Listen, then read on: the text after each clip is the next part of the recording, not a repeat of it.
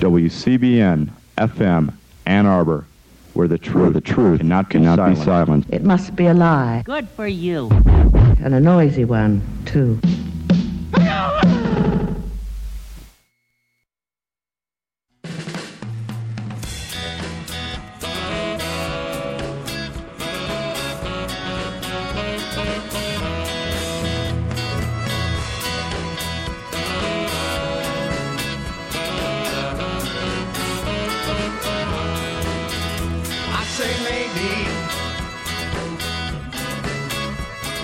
Maybe I'm in love with you.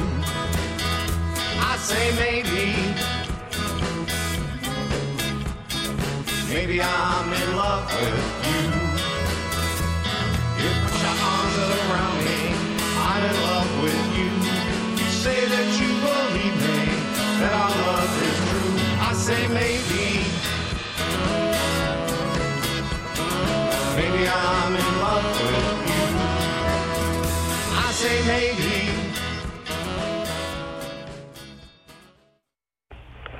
Good afternoon. You've got Living Writers on WCBN FM Ann Arbor. I'm T. Hetzel, and today Jim Shepard joins us via technological wonders of the phone. Jim. Unbelievable. Welcome to Living Writers. Welcome back.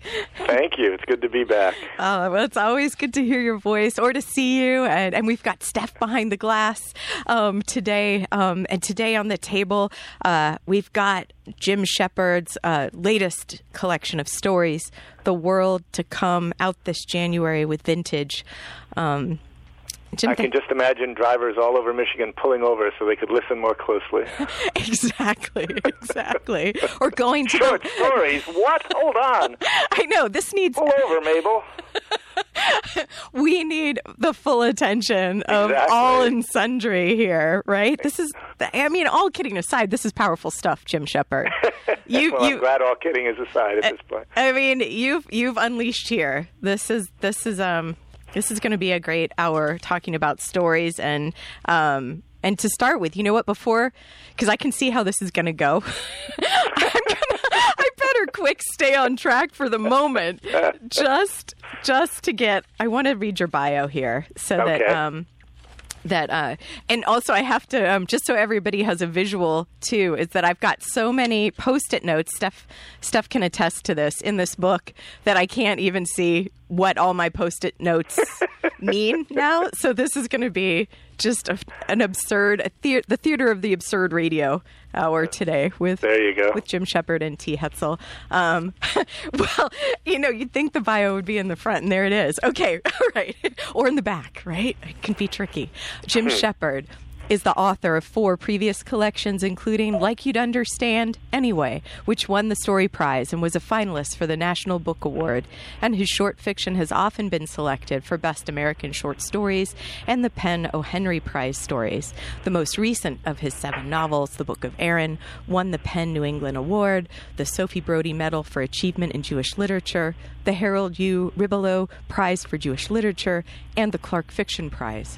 He lives in Williamstown, Massachusetts, with his wife, the writer Karen Shepard, his 3 children, and 3 beagles, and he teaches at Williams College.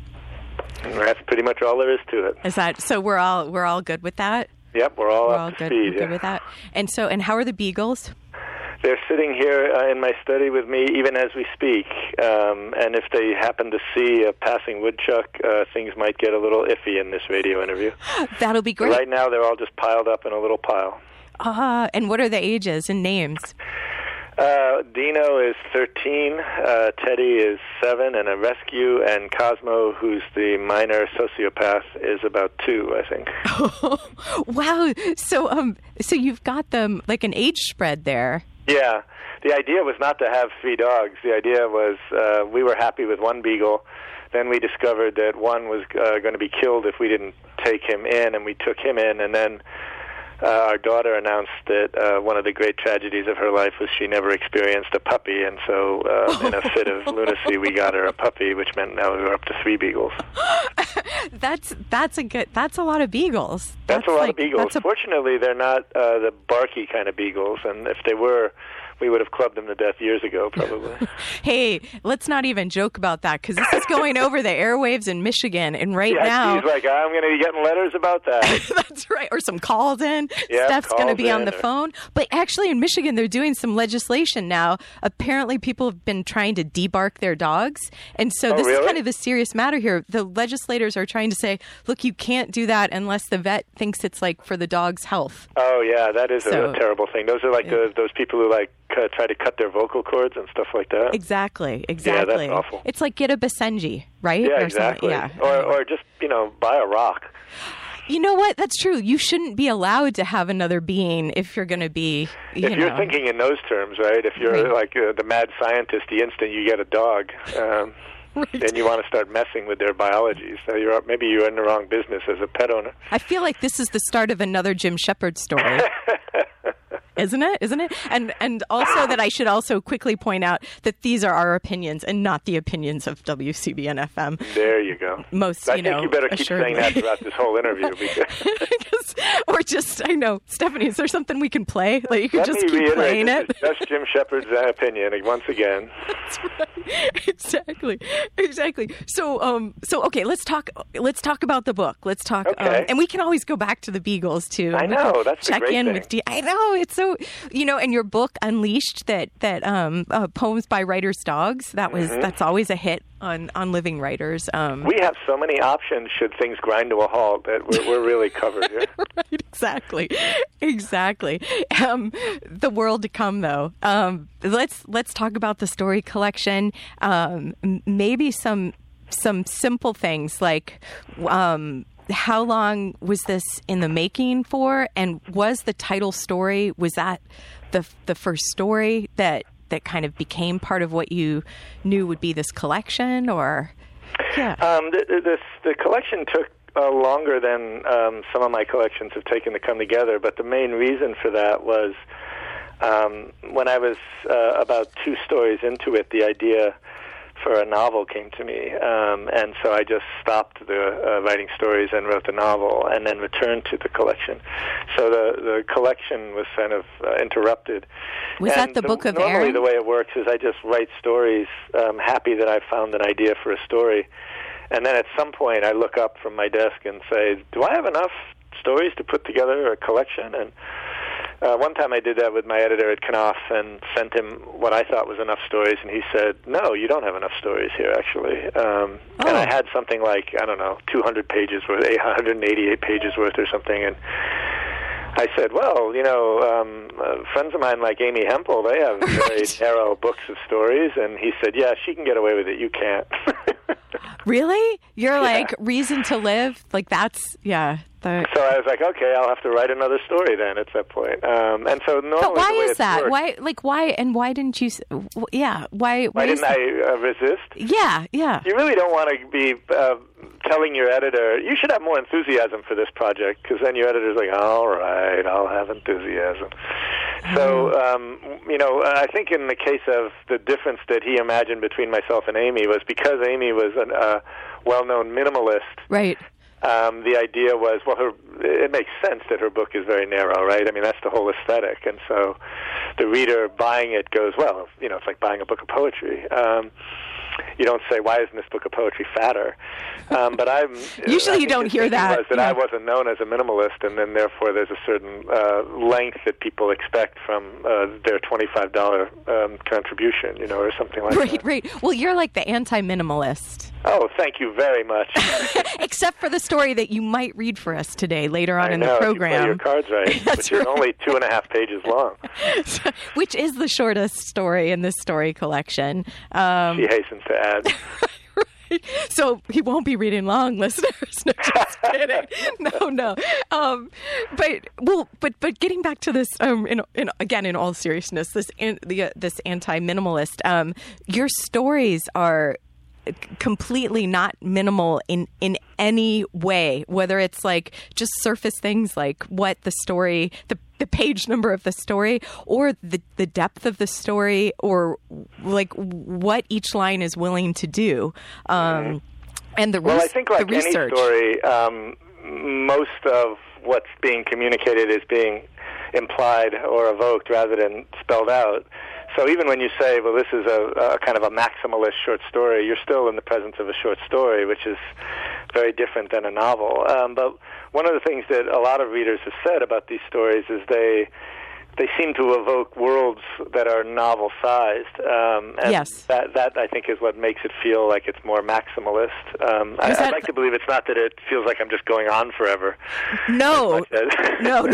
As much as the scope of the story seems bigger than you would have at first expected. Like, oh, my God, it's the whole French Revolution in a short story, that kind of thing. Right. No, that's not what I meant. That's not what I meant at all. In fact, a couple of weeks ago, Weike Wang was on the program, and I was talking about how her prose style and her present, like her debut novel Chemistry, is completely opposite. Because I was reading both of your books at the same time. It's like just completely opposite. And the thing, and both I was very happy to be reading. I hasten to add, but. So with your let's talk about an aspect of that. Okay. So the being in, like as you said, being in the presence of the short story, and then the world evoked. So how is it with this? You do an incredible amount of research, it seems. Like if we wanted to look at, and what's up with natural disasters, Jim, in this book? Well, it used to be that I just seemed like a faintly worrisome fringe figure in that regard, but now it just looks like I'm somebody who reads the papers.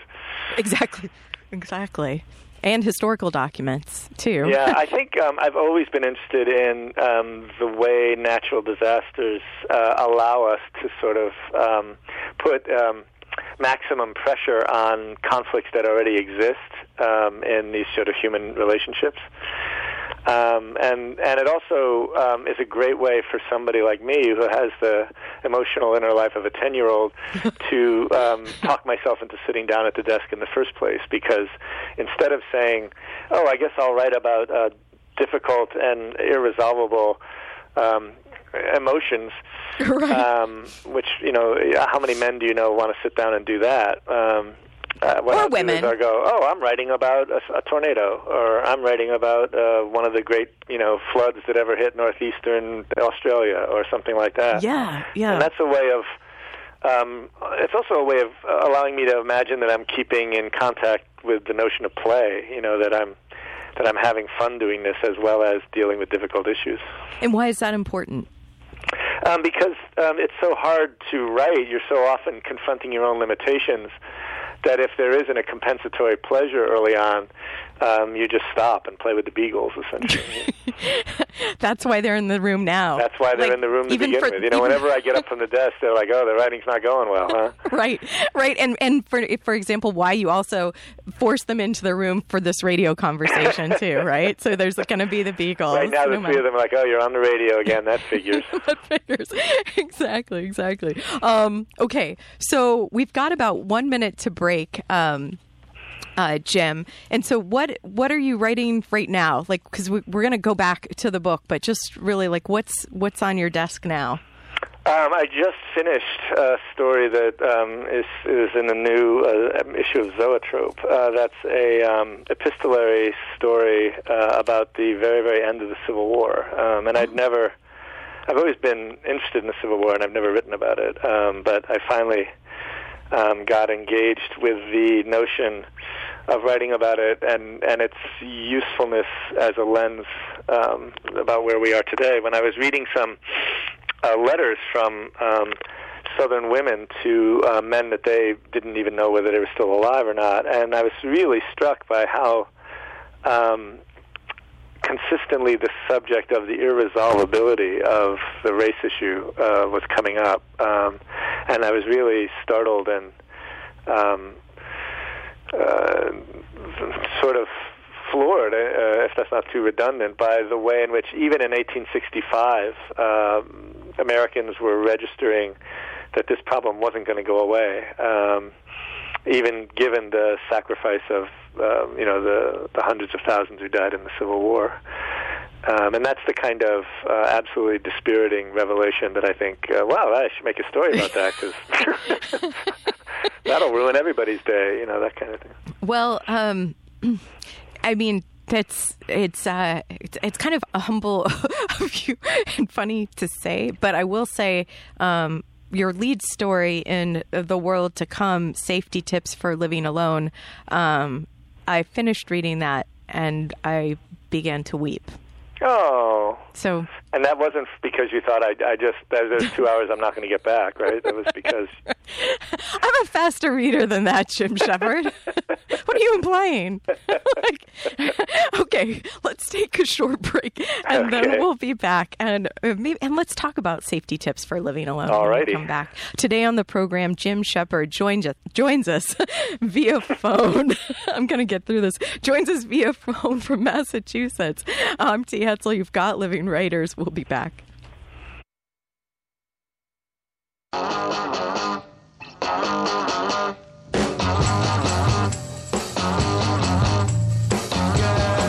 You really got me going. You got me so I don't know what I'm doing. Yeah, you really got me now. You got me so I can't sleep at night. Yeah, you really got me now. You got me so I don't know what I'm doing. Oh yeah, you really got me now. You got me so I can't sleep at night. You really got me. You really got me. You really got me.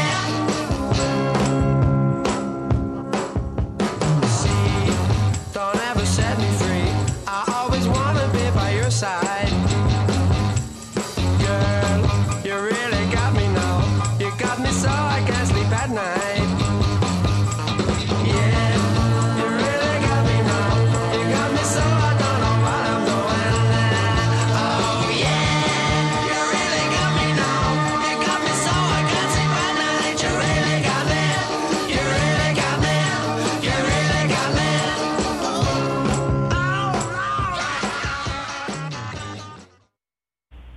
Welcome back. If you're just tuning in, I'm glad you did. Today on Living Writers, Jim Shepard joins us via phone from Massachusetts. Jim, thanks so much for being game for radio via phone. Oh, that's the kind of guy I am. It's that kind of casual heroism you expect from me. It's true. Casual heroism. That should be in the bio. I don't know why. Why'd you leave that out? I don't know. Don't let them edit that out, Jim Shepard. And thanks for choosing the songs too. Oh, I was happy to. That was one of the fun aspects of this. Is what 4 songs would you pick, essentially? Yeah, so you're DJing a little there bit you go. Today. Okay, so let's see. So back to the book. We've got The World to Come, Jim Shepard's collection of short stories on the table, out with Vintage this year. Safety Tips for Living Alone, the lead story.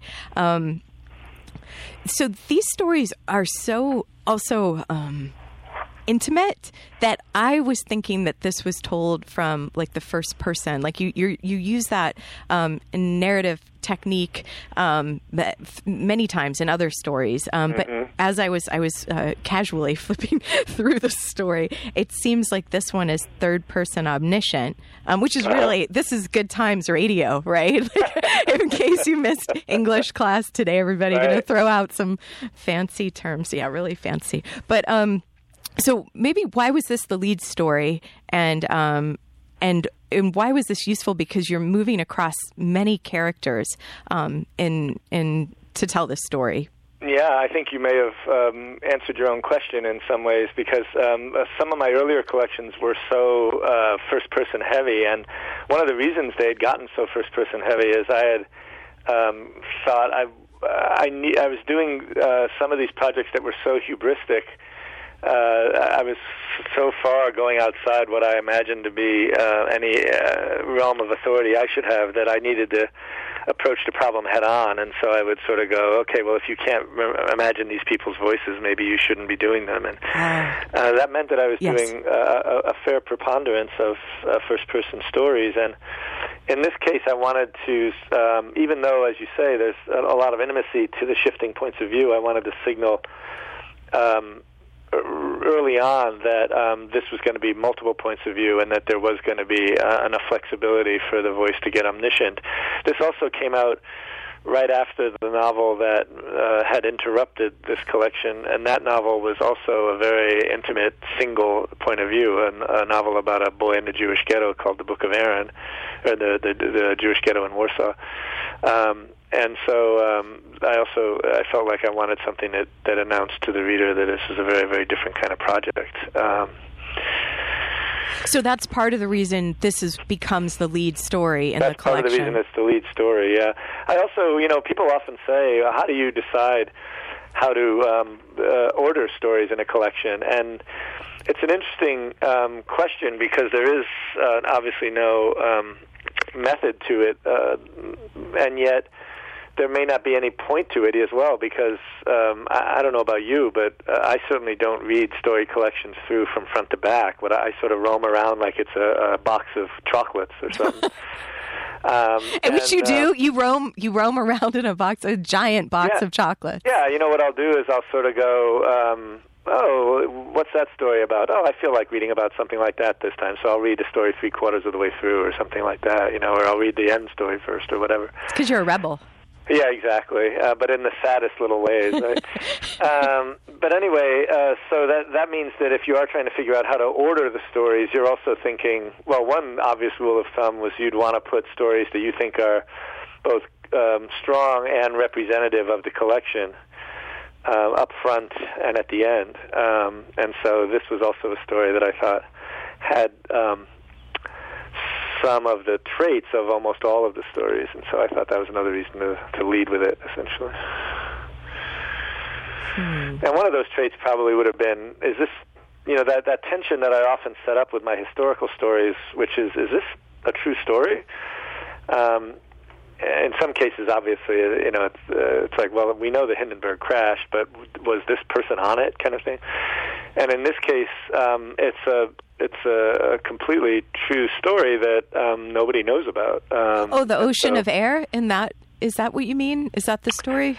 No, the Hindenburg. Oh, right. Okay. But yeah, not your story in here. No, I mean, in this case, a lot of these stories are essentially true stories, right? The Telemachus is based on a real story. HMS Terror, these are all historical events, essentially.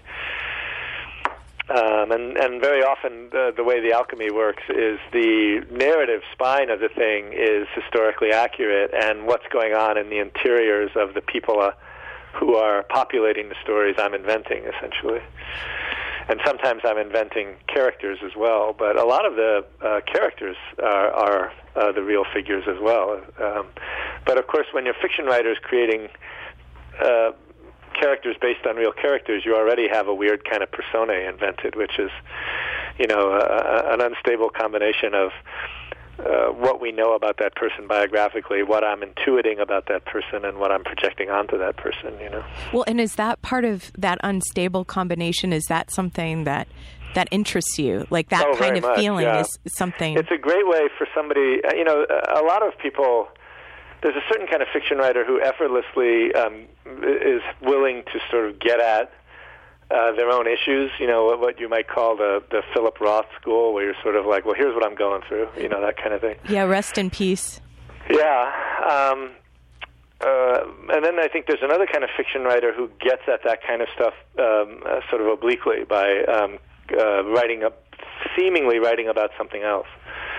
The Oscar Wilde line that I quote to my students on that subject is, Wilde once said, "A man is least himself when he speaks in his own voice. Give him a mask and he'll tell you the truth." Yeah. Oh, that's a good line. Yeah. That's a good one. Though it's kind of odd to think about Oscar Wilde as a poster boy for emotional honesty, but even so. Even so. And so that's the side that you are more... Yeah, I again, partially because I want to engage that sense of play and sort of fool myself into thinking that I'm not sitting down in order to wrestle with the emotional issues that are troubling me. I'll say, well, you're writing about something really interesting. And I also will tell myself with some justification that, well, you're also learning about the world. And so even if the story or the novel doesn't work, you still learned a lot of interesting stuff, and maybe you're a more interesting person now, you know. And that speaks to the amount of research you do, because haven't people also said to you, "Hey Jim, the amount of research that you're kind of putting in to this story is something that maybe many people might do for a novel"? Well, in fact, our mutual friend Ron Hansen once got a look at my research folders for a short story, again, about the French Revolution, a short story I wrote called Sans Farine. And he said, "You're nuts." He goes, "I could get a trilogy out of what you get a short story." He's such a bragger. Yeah, well, and he's also much more of an efficient pack rat, you know. So Ron will say, "If I did all this work, I'm going to get a certain amount of money back on this." Oh, completely. I take a sort of perverse pride in putting less food on my children's plates. You know? Right. Like that's more Robert Kennedy of you. Or I don't know. Anyway, I'm watching too many documentaries right now. Yeah, really. I take that back. Okay. So also with safety tips for living alone, I love how partway, well, maybe towards, definitely past the midpoint, I would say you find where the title comes from. I love how the titles don't also it almost works like how a title for a poem works with your short stories. Yeah, I like to have the title emerge sort of organically from the narrative itself. So I've always, one of the things I think writers tend to do is write the kind of stories that they like to read. And one of the pleasures I've always had with that kind of experience is when you're like, what does this title mean? And you're reading along and you go, oh, that's so great. It just surfaced right in the middle there, and that makes perfect sense, that kind of thing. Yeah. No, me too. I think I take pleasure in that, definitely. And with this story, do you mind, Jim, would you mind if I read the last line of this story? I wouldn't, no, because I have a suspicion you're not ruining it for a single person in Michigan. Thank you, Jim. And so, let's see. Okay, I'm going to read the last two lines. Okay. And once they did, they saw, like a line across the sky, the thin white edge of the top of the wave, and they recognized it as the implacability that would no longer indulge their mistakes and would sweep from them all they had ever loved. And I think with that line, you begin to realize why major motion pictures haven't been made of a lot of my stories. and perhaps why I was weeping. I don't know. If anyone was there for the first quarter of the program, you will understand that. Yeah, no, it's something. So what you do with these stories, and which I think certainly is shown in this lead story, Safety Tips for Living Alone, is this almost this quiet accumulation of intense emotion. Yeah, I think that's a lovely way of putting what I aspire to. Anyway, that way in which a story, especially because a story seems in some ways so slight, it doesn't make kind of some of the imperious demands that a novel makes of importance. I like the way stories can sneak up on you in that regard, the way you can think, well, I'm just going to have a nice little experience here, and then suddenly feel flattened. Yes. And that quality of, well, that was certainly more than I bargained for is something that I aspire to in all of my interactions in the world. Yes. Yeah, I hear you. And is that when you're constructing this, that's what you're searching for in the story itself? I think what I'm doing is as I'm working my way through it, in the early stages, I'm sort of going, so why has this stuck with me so powerfully, right? There are a lot of ideas that seem like objectively a good idea for a story, but many of them we're individually not interested in, and others we can't forget. And the reason we can't forget it has something to do with how emotionally important it is to us, and that means that we need to try and figure out why that is. And for most writers, myself included, I think that's a process not of sitting in a chair and contemplating, but of writing and having what you're inventing teach you. And so I'm proceeding through the story learning in some ways just how fraught some of this stuff is, and that's starting to lead me towards a possible ending of the sort that you would find moving.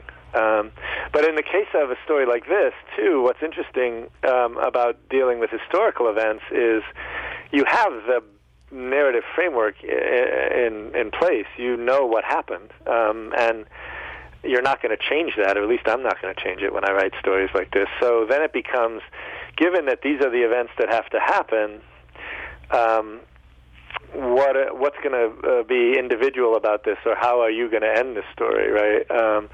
So, you know, if you write a story about the maiden voyage of the Titanic, most of your plot elements would seem to be in place, but the key phrase there is seem to be. It turns out that it makes a huge difference what your story is going to look like depending on who you're focused on.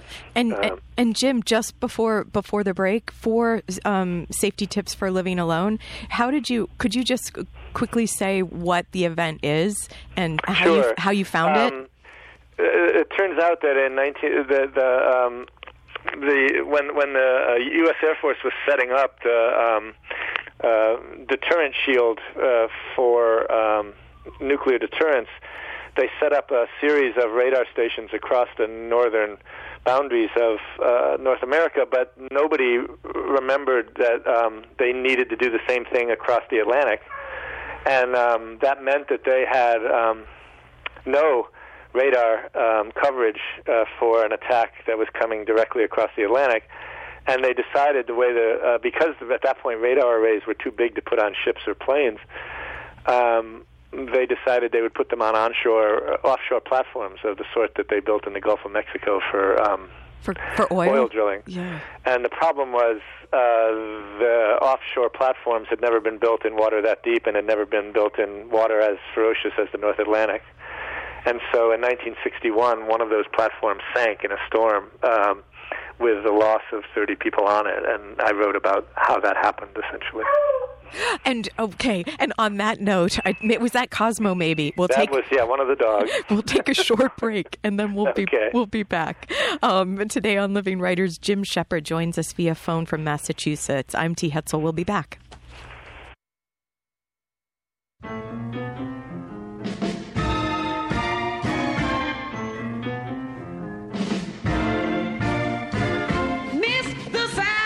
Dance.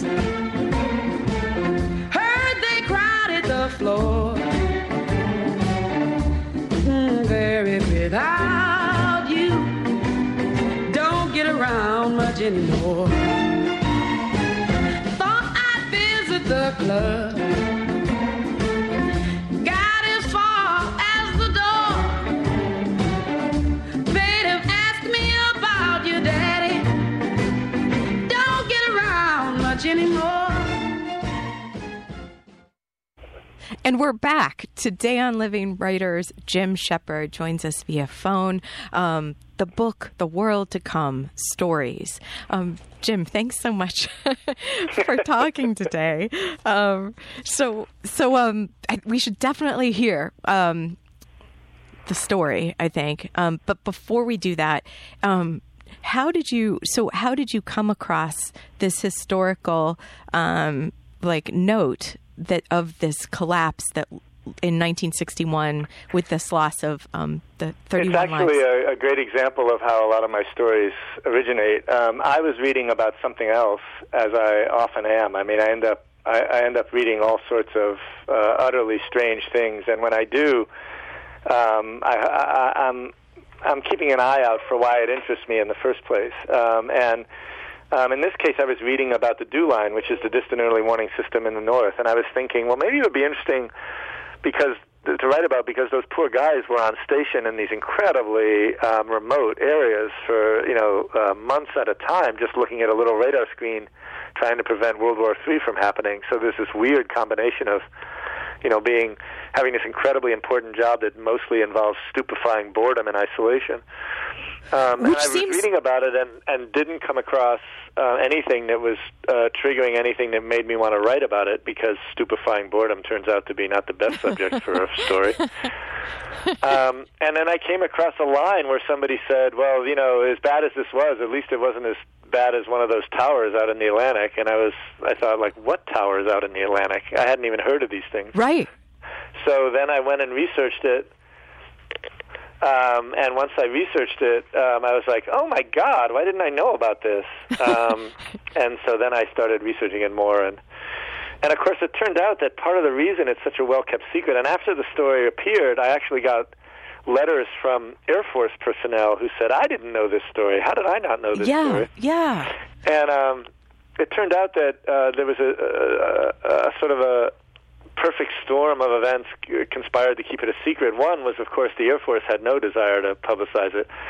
But the media would not have gone along with burying the story, except that the tower sank right about exactly at the time of John F. Kennedy's inauguration. And I think everybody thought, well, that's kind of a downer story. Yeah. So it got a little bit of press, but none of the national presses picked it up, because they were all like, yeah, this is not the tone we want to set here. So it just disappeared from history.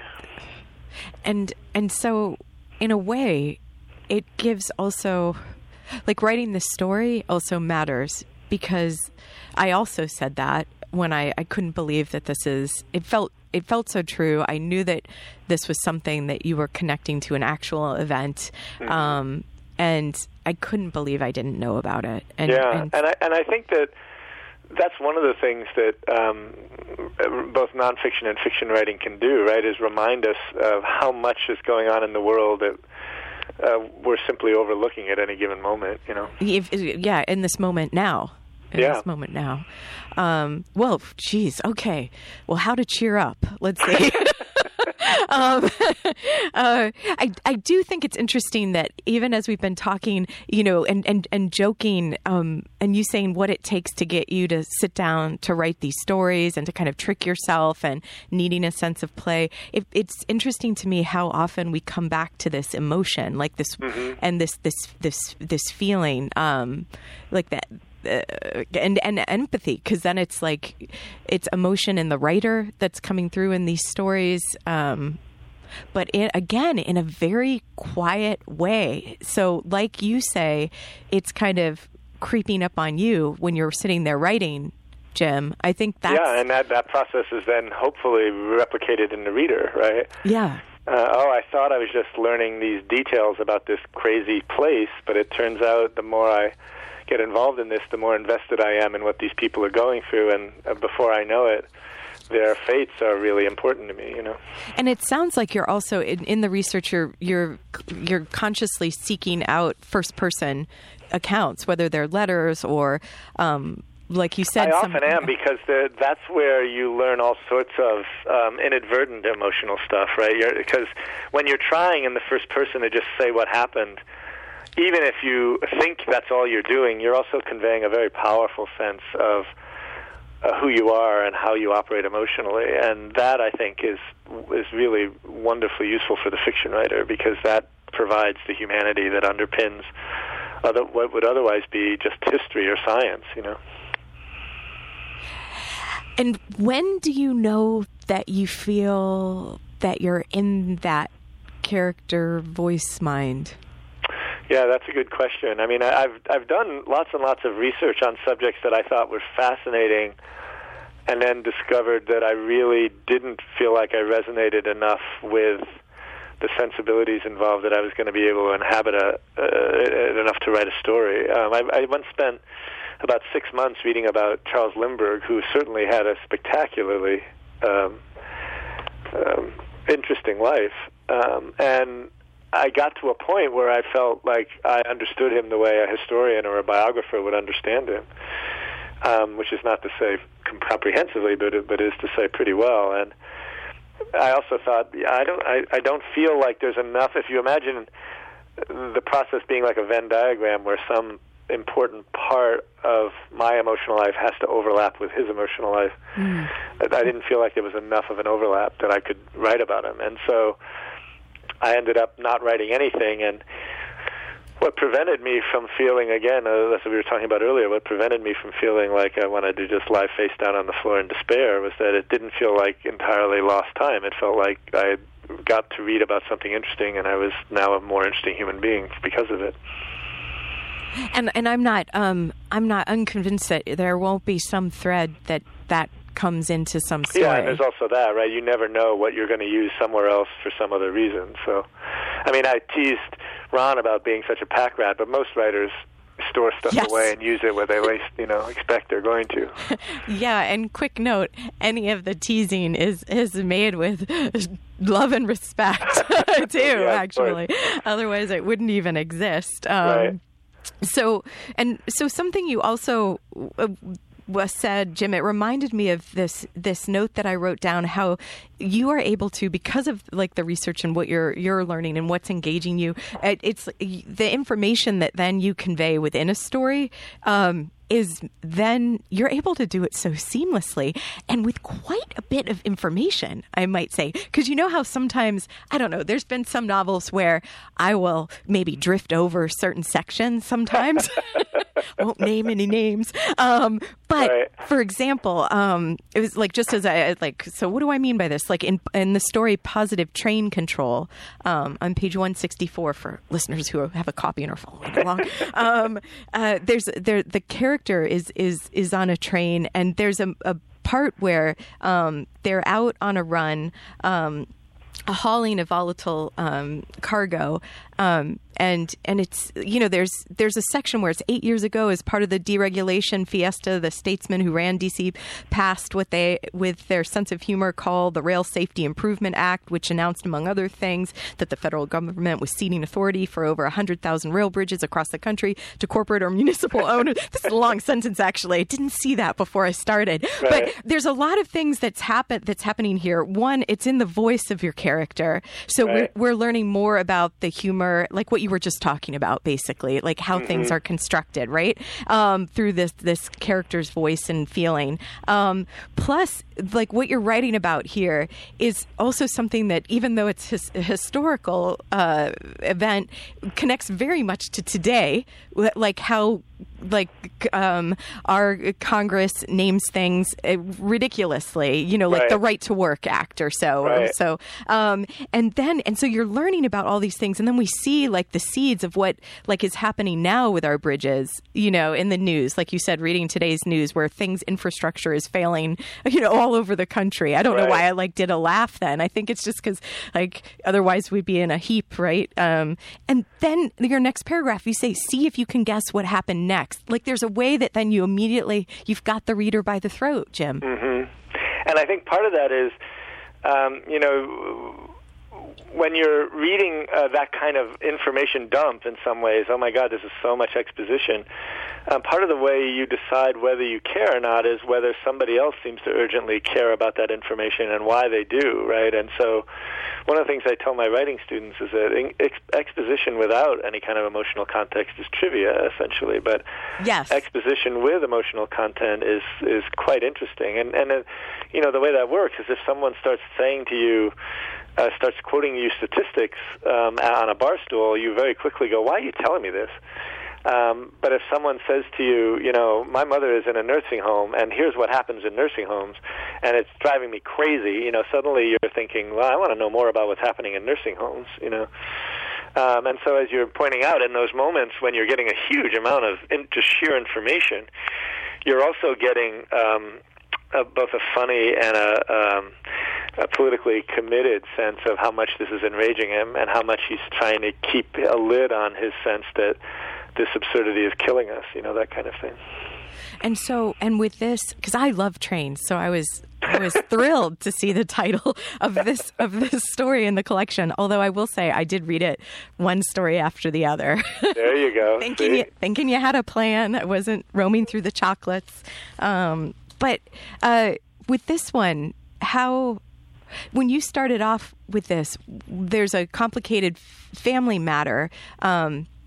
How important was that in shaping the character? Was it to get It was him? quite important in shaping the character, but it was the story began with the larger subject. The story began with my horror and fascination with what happened in Quebec when one of those oil trains blew up and essentially flattened a whole town, and then discovering that because of all sorts of lamentable aspects of our government, we're setting ourselves up for the same kind of accident. I sort of wanted to do what I could to sound the alarm, even though there's something ludicrous about trying to sound the alarm in America in a short story, since it's a little bit like saying, I have to put an end to this, so I'm going to write a villanelle, and that should, that should straighten out everybody. Don't throw the poets under the bus, Jim. Exactly. But, all I can do is what I can do, and so I thought I want to write about this. And then having decided that I was going to write about it, I also had to essentially say to myself, well, what is this besides a Jeremiad about the state of deregulation in the train industry? And I thought, okay, well, these are the issues that allow somebody, or these are sort of the tensions that would allow somebody in that situation to both be complicit in it and want to resist it. And that led very quickly to the kind of family life that the person would have. And then suddenly I had a way of linking the micro and the macro, essentially. Jim Shepard, I'm loving talking with you today. Oh, good. We're going to take a short break, and then we'll be back for our last quarter. Today on the program, Jim Shepard joins us via phone. The World to Come, his stories out with Vintage Now. I'm T. Hetzel. We'll be back.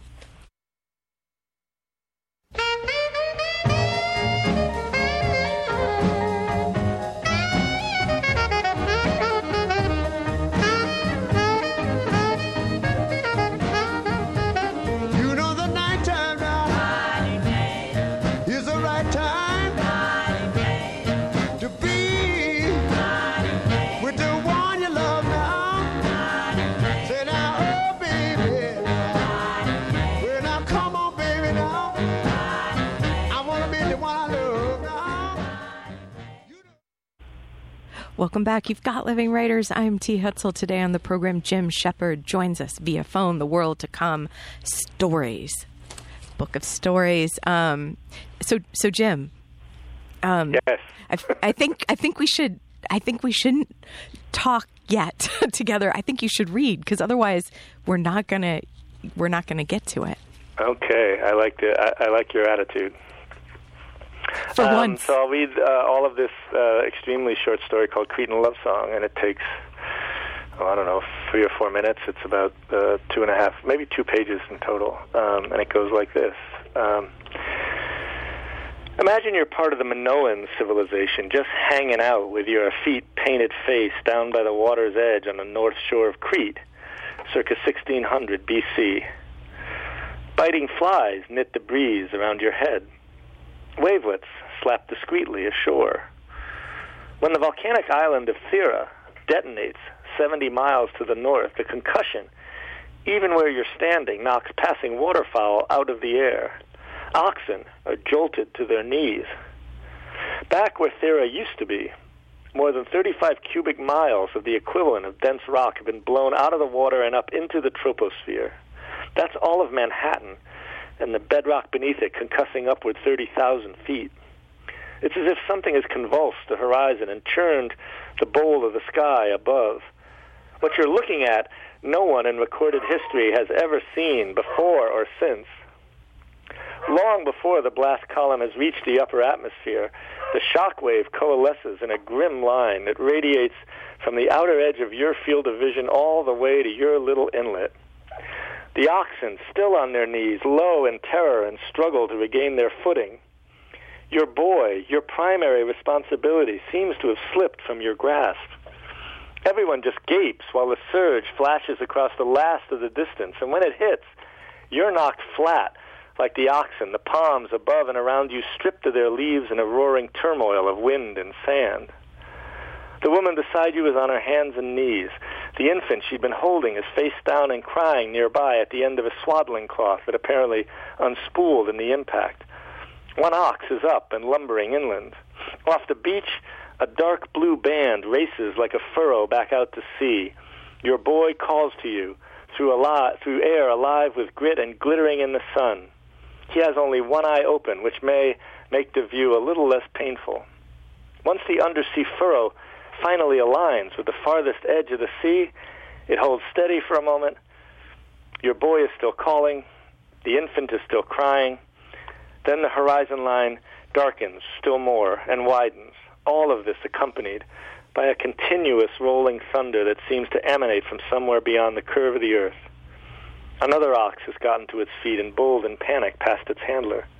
It's only when you look to the east and west that you realize the band is widening because it's rising into a wave whose size is without precedent. At 60 miles away, it already appears an inch tall, its upper edge frayed and filigreed in white. Its reverberations are already oscillating through your hands and feet. You have time to run, but unless you're able to cover half the island in the next 4 minutes, you might as well stay where you are. Your boy finds you since you've done so little to find him. He asks what's happening. He asks what you're going to do. He asks as if the very extent of your love and responsibility might carry with it sufficient power to avert even something like this. He reminds you that you have to run, and you understand him to mean that though you won't reach safety, you could maybe reach your home, his mother, and your wife. In the interval you have left, you might even make clear with just a moment's embrace and the time to hold her face still and engage her eyes that despite your lassitude and arrogance and petulance and selfishness and pettiness, she's granted you a gift for which you've never adequately expressed your joy. She's buoyed and nurtured and weathered your despotism and continued to envision what you could have become rather than what you are. She's put wings to your feet for the entirety of your lives together, and with them you run. Your boy mostly keeps pace, clutching at your arm when you begin to pull away. He's the one who got you moving, but is now receding, and you reach back your hand at his cry. The wave behind you is an all-enveloping sonic domain. The road before you is one you've traversed 1,000 times. The woman waiting in the courtyard is your best chance to accomplish one more panegyric before the world upheaves and confirms that, whatever other self-renovations you may have had planned, your time is gone. Thank you, Jim. Did you catch the beagle barking in the middle? Yeah. Like, run. I love this story. Run. Yeah, they're like, read it again. Yeah, they're like, another tidal wave. Oh, good. more natural disaster. Right. More, bring it on, because we're gonna find the emotion. Exactly. Well, let's talk title and last line for this. So, Cretan Love Song. If you were roaming through the box of chocolates, you might think this one might be more uplifting. You might. And in fact, I think I would say that ending is kind of uplifting, given that it's talking about the end of a civilization. But that's a good example also of where some of these stories come from, right? I'm writing about the biggest volcanic eruption in recorded history, the Santorini eruption, and I do all this research on it, and I imagine I'm going to do a very long story. And then the more I'm working on the design for it, the more I'm thinking, this is really cheesy. It's like we're all sitting around Crete eating our olives, and meanwhile there are rumblings in the distance. And then it occurred to me that really the way a lot of these events happen is you're sort of living your life, and then suddenly you have just a few minutes before everything is over. Especially in the ancient world, where there was nothing like any kind of, warning that anything was going to happen. And that suddenly allowed me all sorts of emotional access to the ways in which, with the people we care about most, we often wait until the last minute to let them know how important they've been, Yes, because when I read the story alone, I didn't have this sense. I was within the story wholly, but hearing you read it, and after having also diligently looked through the acknowledgments and the dedication, I think that now hearing you read it, I was hearing this as a way to talk to Karen in some way. I mean, it is a love song. It's just, in my case, as weird as a love song for me would be, I think. Right. It just fits. It just fits. Okay. So last lines. Don't worry, I won't go through every story. Not to worry. And read all of them as spoilers, everybody out there. But so for you with the last lines, because we talked about this a little bit earlier in the program, building to that and kind of discovering, finding it.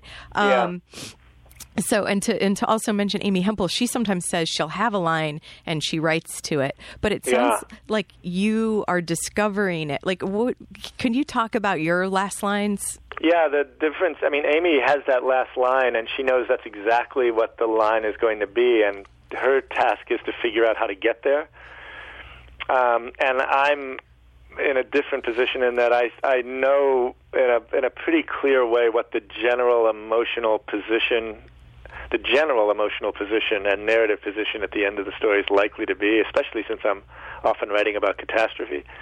But then it becomes what within that general position that's quite particular and specific to this narrator is going to surprise me. What don't I know yet? But how can you let that in? Like, you know what I mean? Like, to be surprised. Like, what are you cultivating to get that? Well, I'm trying to, like I was saying before, I'm trying to remember that I'm teaching myself as I'm going, rather than I'm just laying out a series of steps that I've already, planned like a virtuoso or something like that. So it's not as though I'm going, this is where I make the marvelous turn where there's an epiphany. It's like I'm writing and I'm going, oh my God, you know what's really bothering this guy? That kind of thing. And so there's still a discovery there. And what that means is that, in the case of myself and Amy, we're just getting stuck in different processes, right? I mean, she's going, I know where I want to get there, but I can't figure out how to get there. And I'm going, what about this don't I understand yet? What do I need to figure out that's going to give me what the very last gestures are in some ways? I'm also, when I'm writing about events like this, I'm setting up a little game in the reader's mind as well, because the reader knows, even in a story this brief, the reader's going, well, how on earth is he going to end this? Right. If you're writing about catastrophe, you would seem to have only one of two options. And I'm interested in the way the reader registers that on some level and goes, well, let's see how he solves this particular aesthetic problem. Going back to my Titanic example, if I say my story's about the Titanic, you think, well, that only gives him two ways of ending the story. Either his character dies on the Titanic or survives the Titanic. But it turns out that I have an infinite number of ways of ending that story. And that's a pleasing surprise for the reader to have, I think. Well, Jim, we're drawing near to the end of our time. Okay. For this installment of the Jim Shepard and T. Hetzel conversational series. Right. I hope there's more to come. I hope so too. Thanks for saying that. So The World to Come, the title story in the collection, how did you know that, because you also mentioned at a certain point in our conversation that you want the lead story and the last story to be representative of the stories. So it speaks to the fact that you do have the sense of a group, that these there's a togetherness here. So The World to Come, we've got like about 30 seconds. Just to throw you on the spot here.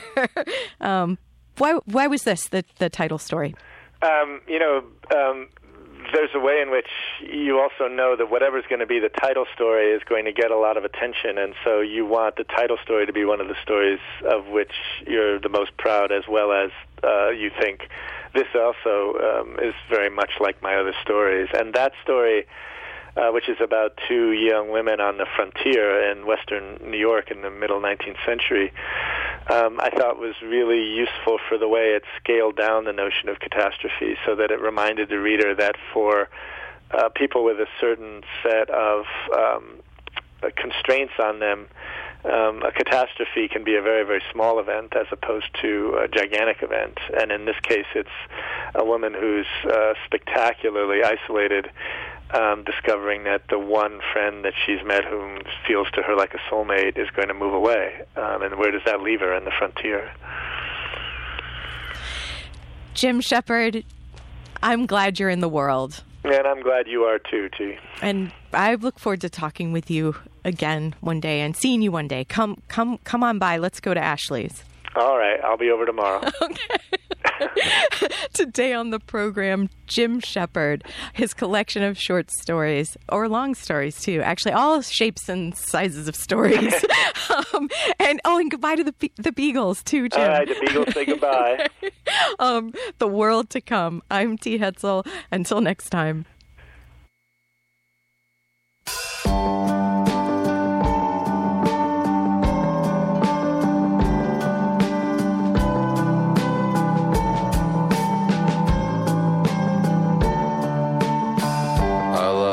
Twisted point of view, Mike. I like your questioning eyebrows. You've made it pretty clear what you like. It's only fair to tell you now. Heart rate? Count. Remember, consult your doctor before beginning this or any exercise routine. The creators, producers, participants, and distributors of this program do not assume liability or loss in connection with the exercises and instructions herein. Not all exercises are suitable for everyone, and this or other exercise programs may result in injury. To reduce the risk of injury in your case, consult your doctor before